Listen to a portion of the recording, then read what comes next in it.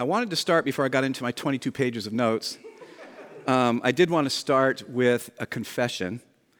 I wanted to mention to you that this is actually my first time behind a pulpit sharing a sermon. And so I'm like really excited about this.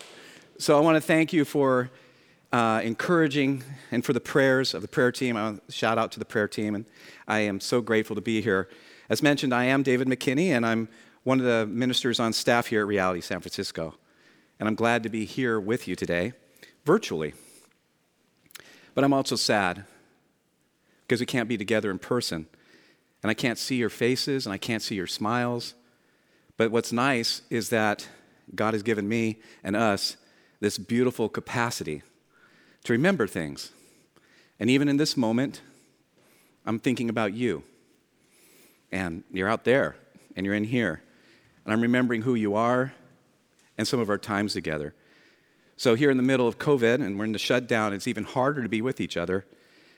And perhaps some of you who are Sherlock fans, we're going to go to our mind palace just for a moment and remember some of the positive moments that we've had together and hope for better times to come. Scripture says in Lamentations 3, it says, "This I recall to my mind, therefore I have hope. It's of the Lord's mercies that we're not consumed, because his compassions, they do not fail. They are new every morning. Great is your faithfulness. The Lord is my portion, says my soul. Therefore, I hope in him. The Lord is good to those who wait for him, the soul that seeks him. It's good that one should hope and wait quietly for the salvation of the Lord."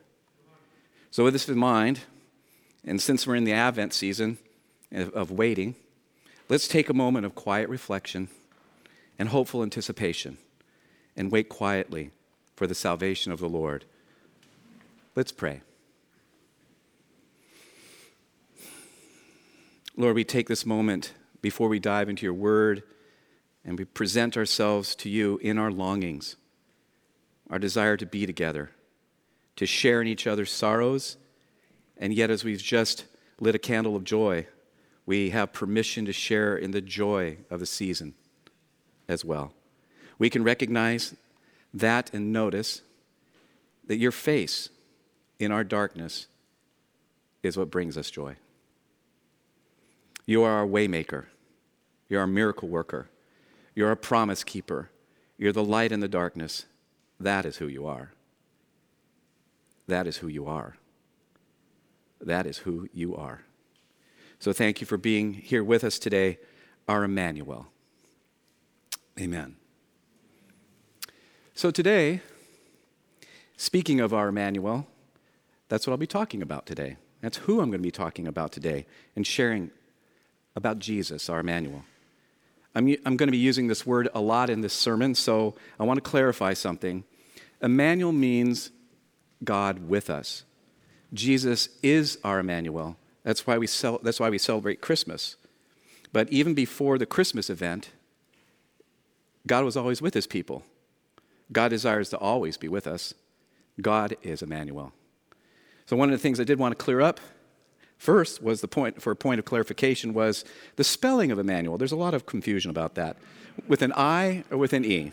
I or E? Which one is it? Emmanuel with an I is a translation of the original Hebrew word composed of Emmanuel, with us, and El, God.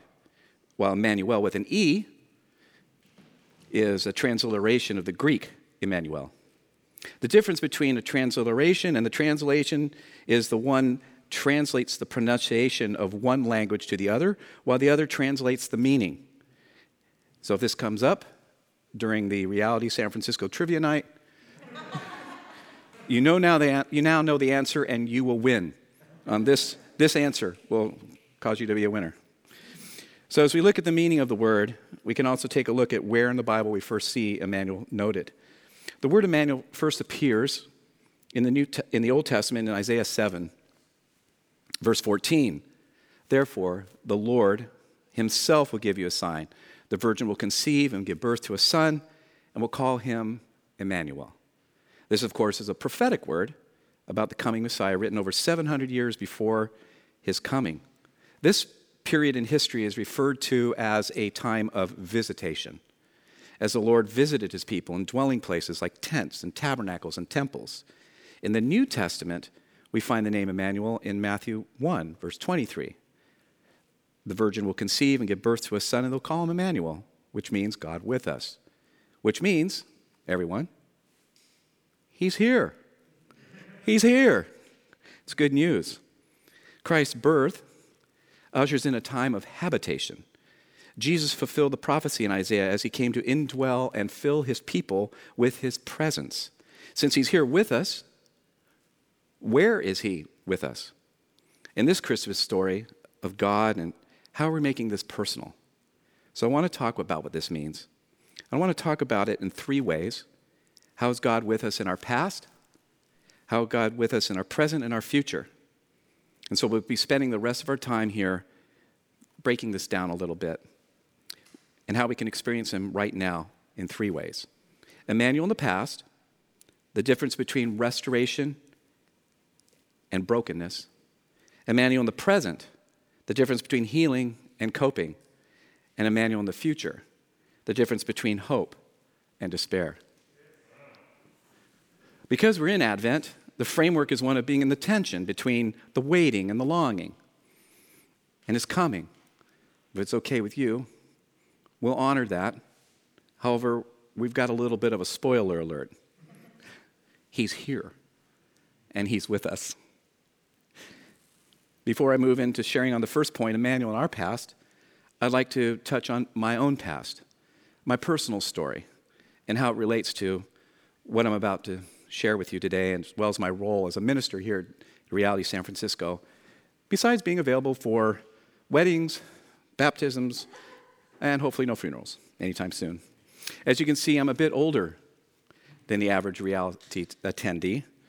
I'm a blessed 64-year-old dad of 5 adult children and 8 grandchildren with one more on the way, and I'm happy to say that all my children know the Lord, and that brings me incredible joy. My oldest daughter, Stephanie, had our first grandchild 6 years ago, and she gave me the name, Grandpa Dad. And that, of course, stuck. I'm Grandpa Dad. And you can't call me that. Those are for my grandkids. You could, but you may have met some of my children, and one of them, Jess, was here on the worship team with Tyler and the crew until she and her husband, John, moved to Redding with 2 of our grandkids. I met the Lord in 1974, just at the end of the Jesus People movement, and because of time, I won't go into some of the stories I could tell about the cult that I belonged to and some of the other things that happened to me along the way. It's a great story. I'm sure we'll share it together at some point. I live in the North Beach area here in San Francisco with my wife, Malia, and I've been in Reality since around 2011. We both grew up in the San Francisco Bay Area, and we actually went to the same high school. Malia and I met at our 20th year high school reunion, and we get the question, did you know each other? No, we didn't. It was a big high school, and we met at our 20th year high school reunion. I was recruited for a job in Southern California, eventually relocated to Palmdale, where we bought a home. And we became part of the Highlands Church with Pastor Ken Hart and held prayer meetings in our homes for almost 5 years on Tuesday nights. In 2008, I lost my job, and after almost losing our home in the tsunami foreclosure at the time, Malia was actually offered a job here in San Francisco. We knew that we needed a new church family, so we looked online and we found the website, Reality San Francisco. And by the way, isn't the new website just fantastic? Just love the new website. It's just, I just love it. So Malia came to visit right here in the Swedish American Hall. So speaking of memories and the past, there's sweet memories of worship right here. Beautiful prayer times and getting me to meet some of you for the very first time right here. So as we began to settle in with our new church family, I began to serve on the prayer team under Connie, and eventually was asked to oversee the team with Kristen and Catherine and Becky Tucson. And it was during this time of serving, I began to notice something really deep, a pastoral longing to see people set free. And so some of you may remember an inner healing ministry called Linden Tree. I was asked to be a part of that team. And from there, I began to study different healing modalities like HeartSync and Sozo and Deliverance. I became part of the fledgling soul care team led by our former director of spiritual formation, Julie Barrios. One day, in a conversation with Julie, she said that she had some DVDs that she'd like to share with me by a Christian psychiatrist named Dr. Carl Lehman. The title of the DVD set was Psychological Trauma, Implicit Memory, and the Verbal Logical Explainer. Now, you'd think that based on the title of these DVDs, it wouldn't be like binge-watching Stranger Things or the Great British Bake Off, but this was fascinating. It was fascinating to Malia and I. And like I say often with my the staff and friends, I nerd out on this stuff. So Dr. Carl is known for a Christ-centered emotional healing ministry called the Emmanuel Approach.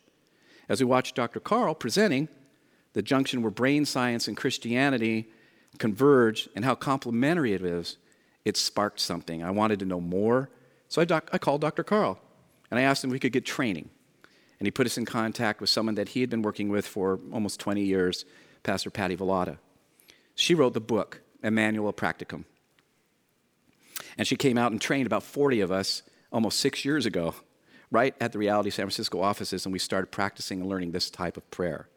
I was offered a position as a director of prayer ministry here at Reality San Francisco 3 years ago, and I do oversee the prayer team, who I've always given a shout out to, so appreciate you, and our small group of Emmanuel prayer coaches who meet with congregants.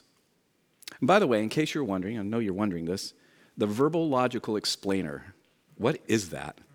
It's the part of the brain that will take our past or our present circumstances and events, and it creates a narrative about it, or assigns meaning that we can live with, even if the meaning or if that narrative is completely wrong. So this is why we need Jesus, our Emmanuel, to enter into the narrative with us, and so that he can show us what he wants us to know simply by being with him. We see all throughout the Bible the Godhead wanting to do this very thing, be with his people and frame their narratives with him at the center, God with us. Emmanuel. So with this in mind, we're going to look at Emmanuel in our past. It's the difference between brokenness, sin, and restoration. So what exactly do you think of when you think of your past, your personal story? So you can just take a moment and think about it. For many people, even Jesus followers, the thoughts of your past, well, are ones that you'd rather not think about. As a matter of fact, those very memories of your past could be ones that are unthinkable. I'd prefer not to be reminded of that. Thank you very much. Oh yeah. That's why I'm in therapy. I know. I've had that kind of past. Broken, stolen, shameful, something's missing, wish it were different, addicted, victim of abuse, the abuser, divorce. Of course, there's some of you that have had a great childhood, raised by the almost perfect parents and got good grades and had a ton of friends. And perhaps you look at your past and you simply don't see a lot there, but maybe a little self-justification, maybe a little bit of self-dependence, arrogance possibly, perfectionism, judgment, pride. The point is that all of our pasts have shaped us into who we are today. And if we're honest with ourselves, we've come up short. And we can see how broken we are and how much we've missed the mark. No matter what you've been through or how your life up to this point has unfolded, your past, this is the great news, your past, your story is included in the Christmas story. And it's of great value to Emmanuel. His story includes your story. As a matter of fact, in Ephesians 1, we're told that God chose us to be in a relationship with him even before he laid out plans for this world. He wanted us to live holy lives, characterized by love, free from sin, and blameless before him. He destined us to be adopted as his children through the covenant Jesus the Anointed inaugurated in his sacrificial life. This was his pleasure and his will for us. Meaning, you were included in his story before you even began your story. As Lomas mentioned last week, the Father, in this powerful and beautiful love he has for his Son, and the Son for his Father, and the Holy Spirit, the Father demonstrated this great love by sending his Son, God with us, to make right these great wrongs. He stepped down into darkness to light up this great destiny and the purpose that he'd planned. But because evil is still in the world, you may still feel robbed, ashamed, angry, resentful, hurt, or maybe even a lot of pain. But we don't have as a starting place our brokenness, though. The starting place is his plan. Before you were born, he had a plan, and nothing's changed. He is with you in your past. Since your past isn't included in his greater story, and even in the memories of your past, he makes things right, showing you his heart and attuning with you there, with his perspective and his love. What you may not have received as a child and didn't get, he restores and heals. And even where things happen that shouldn't have happened, he knows and comforts. The fact of your past actually doesn't change. You do, as you encounter him there and experience his intimacy with Jesus, Emmanuel, there. Perhaps he'd stand in your most shameful moment and say, I forgive you.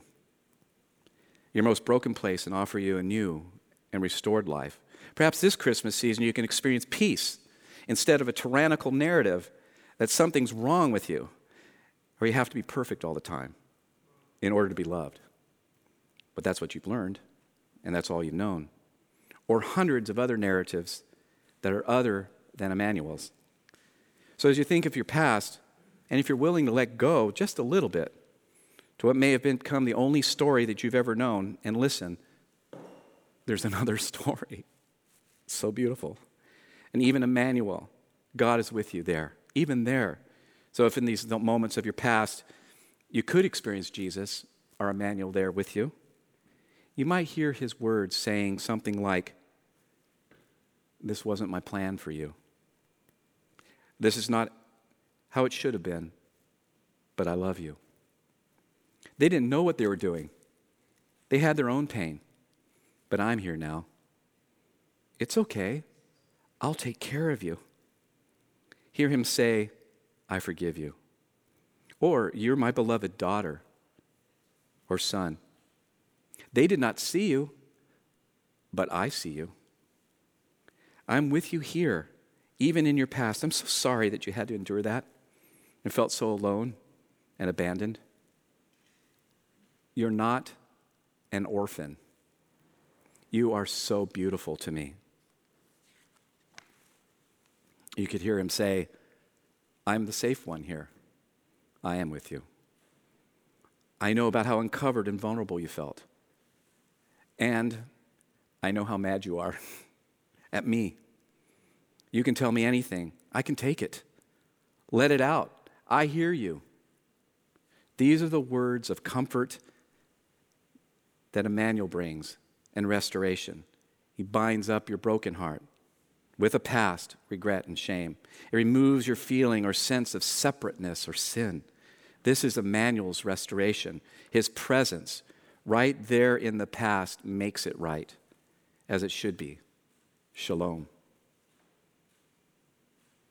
From this past, we can move into the future. Actually, we're going to move into the present before we move into the future. So here in the present, Emmanuel in the present, the difference is between healing and coping. You could be thinking, well, thanks a lot for bringing all that past stuff up and all the feelings that it brings up for me. Now I feel some of it again. And all that past stuff you just talked about seems pretty real to me right now. As a matter of fact, the past stuff bleeds into your present all the time, even though you're a new creation in Christ.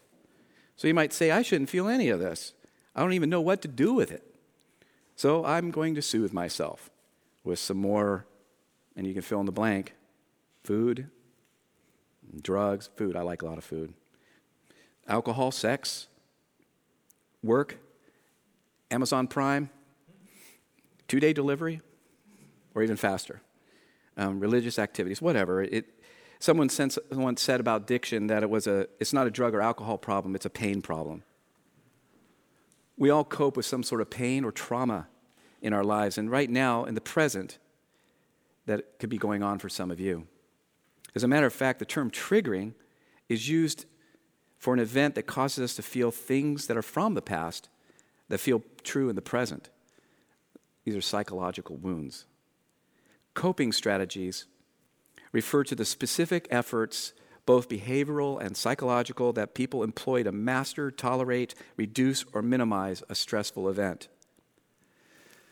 So don't you think that we're in the middle of some pretty stressful events right now that can be deeply triggering or painful, causing us to experience some deep emotions, which might include loneliness, isolation, or even abandonment? Friends are leaving the city, and it's becoming even more transient. We're afraid of getting the virus and getting too close to people. Here in the present, even in this moment, there's so much to cope with. And there's good ways to cope, and there's not so good ways to cope. And before we look at the aspect of healing, there's a couple of foundational truths I'd like you to remember.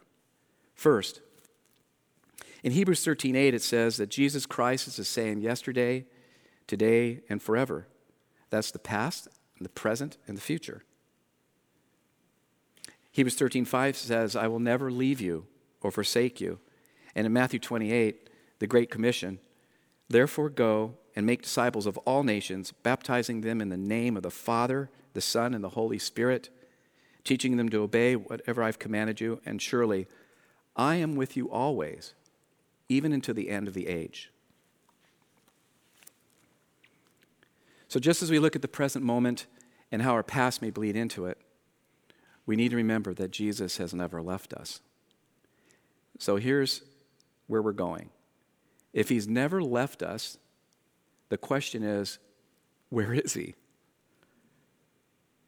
Now, this is an important question because if you don't believe that he's with you, then it's hard to benefit from his healing presence. Meaning, if healing comes from God's presence and peace with God, but we don't sense or feel God's presence, then how the heck do we get healed? It's a double bind. So to answer this question, I'm going to tell you a story about a woman that you may have heard about. In the Gospel of Luke, chapters 8, verses 43 through 48, there's a woman that had a condition. It caused her to bleed for 12 years, but no one could heal her. She had a past. She had at least 12 years of a bleeding past. Jesus was out teaching, and there was crowds of people all crushing in on him. This woman, by the way, didn't only have a bleeding problem. The Jewish law said that she was unclean. She had a ceremonial problem of being shamed because of something that was beyond her control. And who knows what was going on in her mind and how many people knew her condition? Who knows how many jeering faces she had to turn her eyes away from as she pressed through the crowd with the thought, I must touch this man. I believe he can heal me if I can just get close enough. She came up behind him and touched the edge of his cloak, and immediately the bleeding stopped. Who touched me? Jesus asked. Peter and the disciples didn't see it, and they were a bit perplexed because it was a very noisy, crowded place. Someone's touched me because I know that power has gone out from me. Then the woman, seeing that she could not go unnoticed, she came trembling and fell at his feet.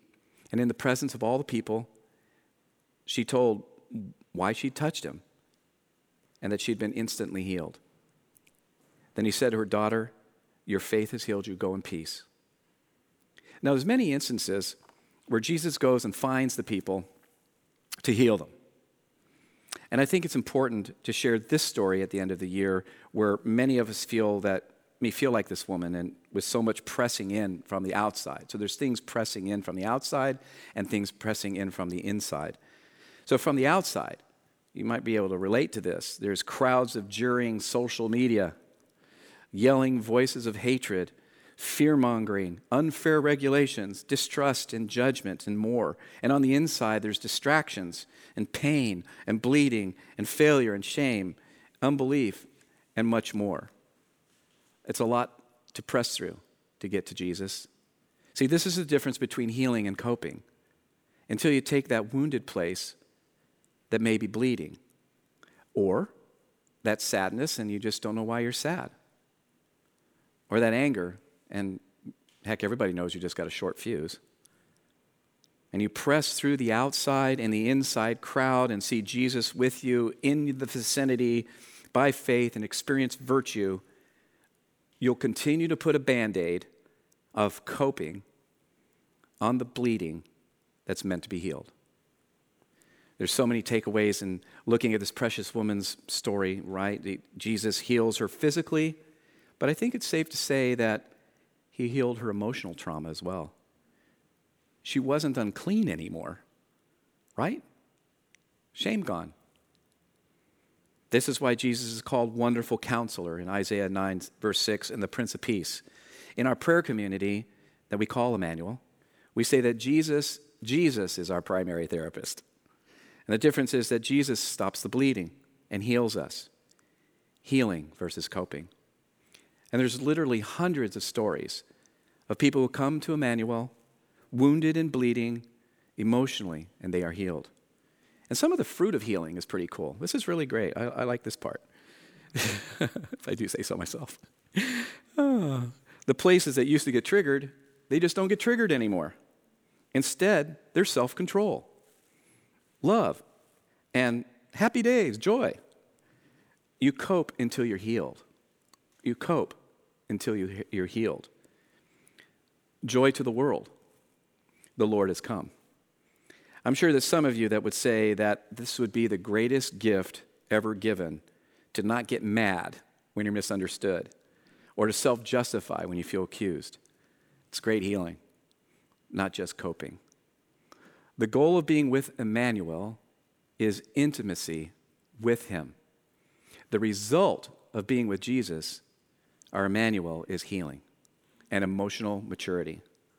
In literally of thousands of hours of prayer time with people, I can testify that Hebrews 13:8 is totally true. Jesus Christ is the same today, yesterday, and forever. He is the same Jesus with every different person and every past memory and every present circumstance. He is consistently kind. He's consistently loving. He's consistently generous, accommodating our humanity. He's non-condemning. He doesn't do shame. He's glad to be with us, and he knows us better than we know ourselves.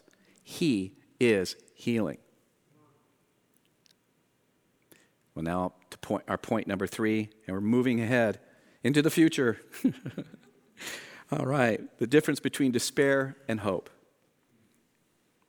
Now, I submit to you today that perhaps some of the greatest difficulties we have in looking at our future is how we've responded to our past and our present circumstances. In short, our pride, wanting to control the future, in wanting to interfere with whatever God might have planned for our future and insert our own plan into our future. For example, when we pray with people in our Emmanuel prayer times, we have an opening prayer that we pray every single time. Lord, I humbly acknowledge that sin, wounds, and lies distort my understanding and hinder my ability to follow you. I'm asking for special grace during this time to carry all my unresolved issues so they don't get in the way. This is the type of humility that allows for grace to be present. God does resist the proud, and grace isn't readily available if you're not willing to admit your weakness or if you're not willing to surrender your past or present. A.W. Tozer writes, "The reason why many are still troubled, still seeking, still making little forward progress is because they haven't yet come to the end of themselves. We're still trying to give orders and interfering with God's work within us." What is Tozer saying here?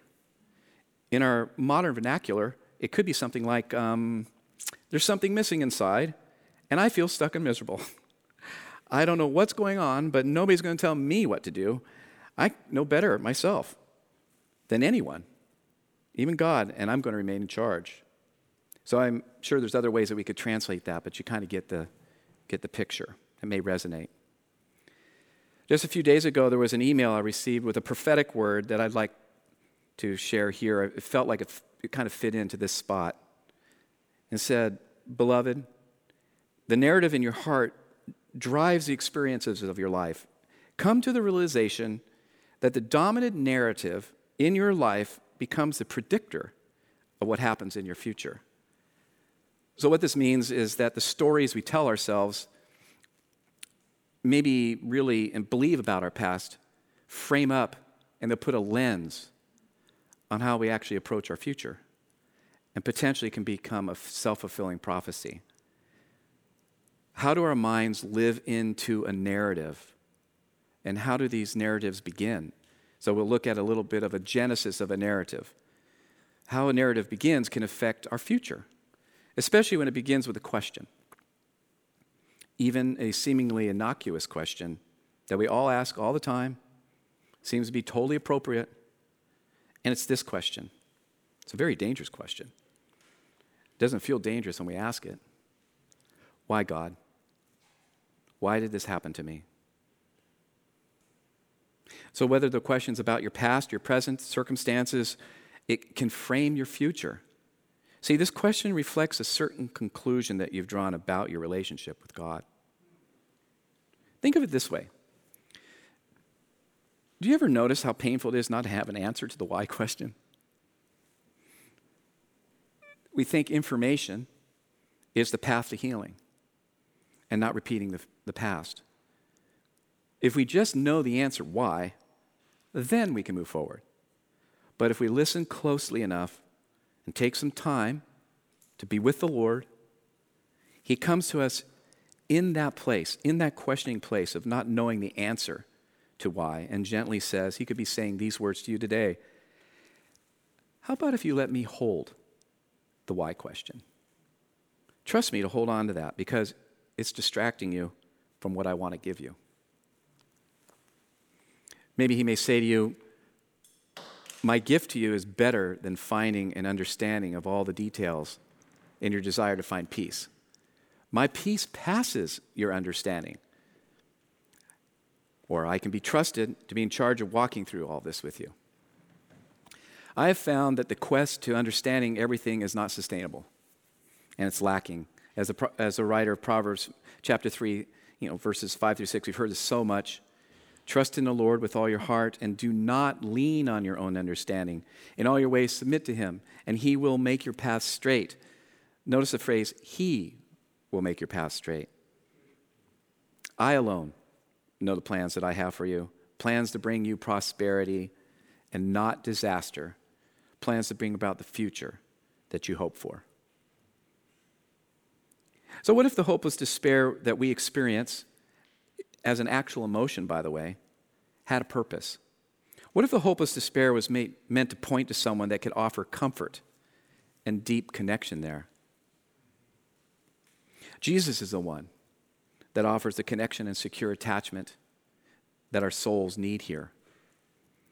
The way we say it around our Emmanuel prayer community is, when I look for Him, I find Him. When I find Him, He is glad to be with me, and He is the solution. So when we experience hopeless darkness, the darkness is all we see. We see it too often, and we get pulled into the darkness of our emotions. And even now with COVID, lockdown, loneliness, and we want to be with our families, when it seems there's no rational answers to explain our deepest despair, and we don't know why, the only thing we do know is that trite answers and platitudes don't scratch the itch. We seek true, satisfying answers. As the psalmist writes in Psalm 69, but as for me, I will pray to you, Lord. Answer me, God, in the time that you choose. Answer me because of your great love, because you keep your promise to save. Save me from sinking in the mud. Keep me safe from my enemies, safe from the deep water. Don't let the flood come over me. Don't let me drown in the depths or sink in the grave. Answer me, Lord, in the goodness of your constant love, in your great compassion. Turn to me. Don't hide yourself from your servant. I'm in great trouble. Answer me now. And in Psalm 43, why are you in despair, O my soul? Why are you disturbed within me? Hope in God, because I will yet praise him once again, since his presence saves me, and he is my God. So we're pointed to Jesus. The mystery that has been hidden from ages and from generations has now been revealed to us, to his saints. To them God willed to make known what are the riches of the glory of the mystery among the Gentiles, which is Christ in you, the hope of glory. So as we turn this corner and we're concluding our time together, I want to pause and summarize the story arc. So we, in the best way that we can, the best way that I've known in this first sermon of mine, a lot to cover. But I wanted to bring some language to our past, our present, and our future, and how it fits into a bigger picture. It's important not to truncate the story. This is important. Don't truncate the story by beginning that with that we're sinners, bad people, and it doesn't end well.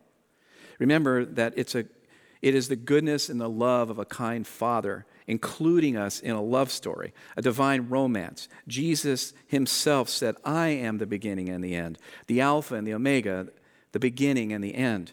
It begins in creation, where God, our Creator, created all things and said, it's good. He made us and put us in a garden where we were designed and meant for flourishing, to share in his family of loving kindness, a Hesed family. Hesed is loving kindness, a loving kindness of God, if you will. Our story begins with his goodness and ends with a new city. There's a great fall in between. We thought we knew better than God, and he was withholding something. And if we could understand everything and be our own boss, we'd be like God. The Godhead sees a big problem and knows the solution. I'll send the Son to make things right again and to become the very thing that separates man from me and take it out of the way. This is the good news of Christmas and the resurrection at Easter. The story ends with us included in his victory. Revelation 21. Then I saw a new heaven and a new earth, for the first heaven and the first earth had passed away, and there was no longer any sea. I saw the holy city, the new Jerusalem, coming down out of heaven and from God, prepared as a bride, beautifully dressed for her husband. And I heard a loud voice from the throne saying, look, God's dwelling place is now among the people, and he will dwell with them.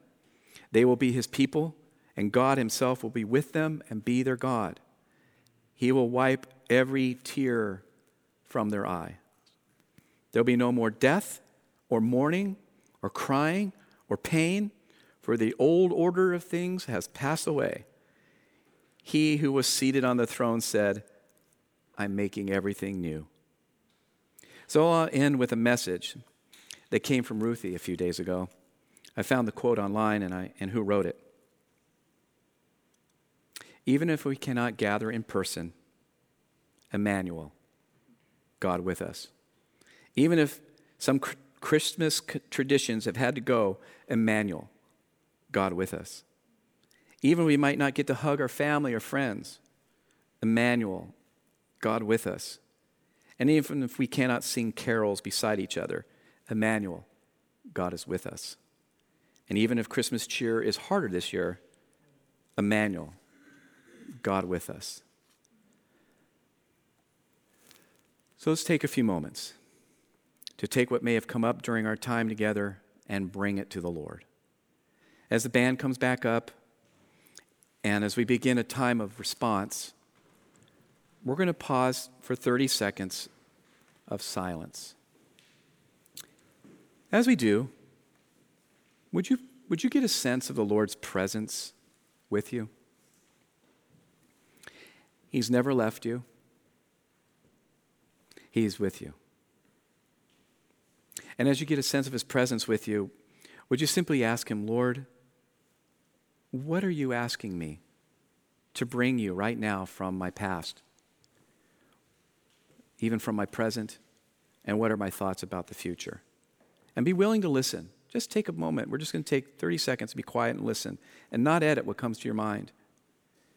You may be sensing the tension of unresolved issues or regrets, suffering or loss, or need to experience forgiveness. Whatever is coming up for you right now. So just be quiet and just take a moment here.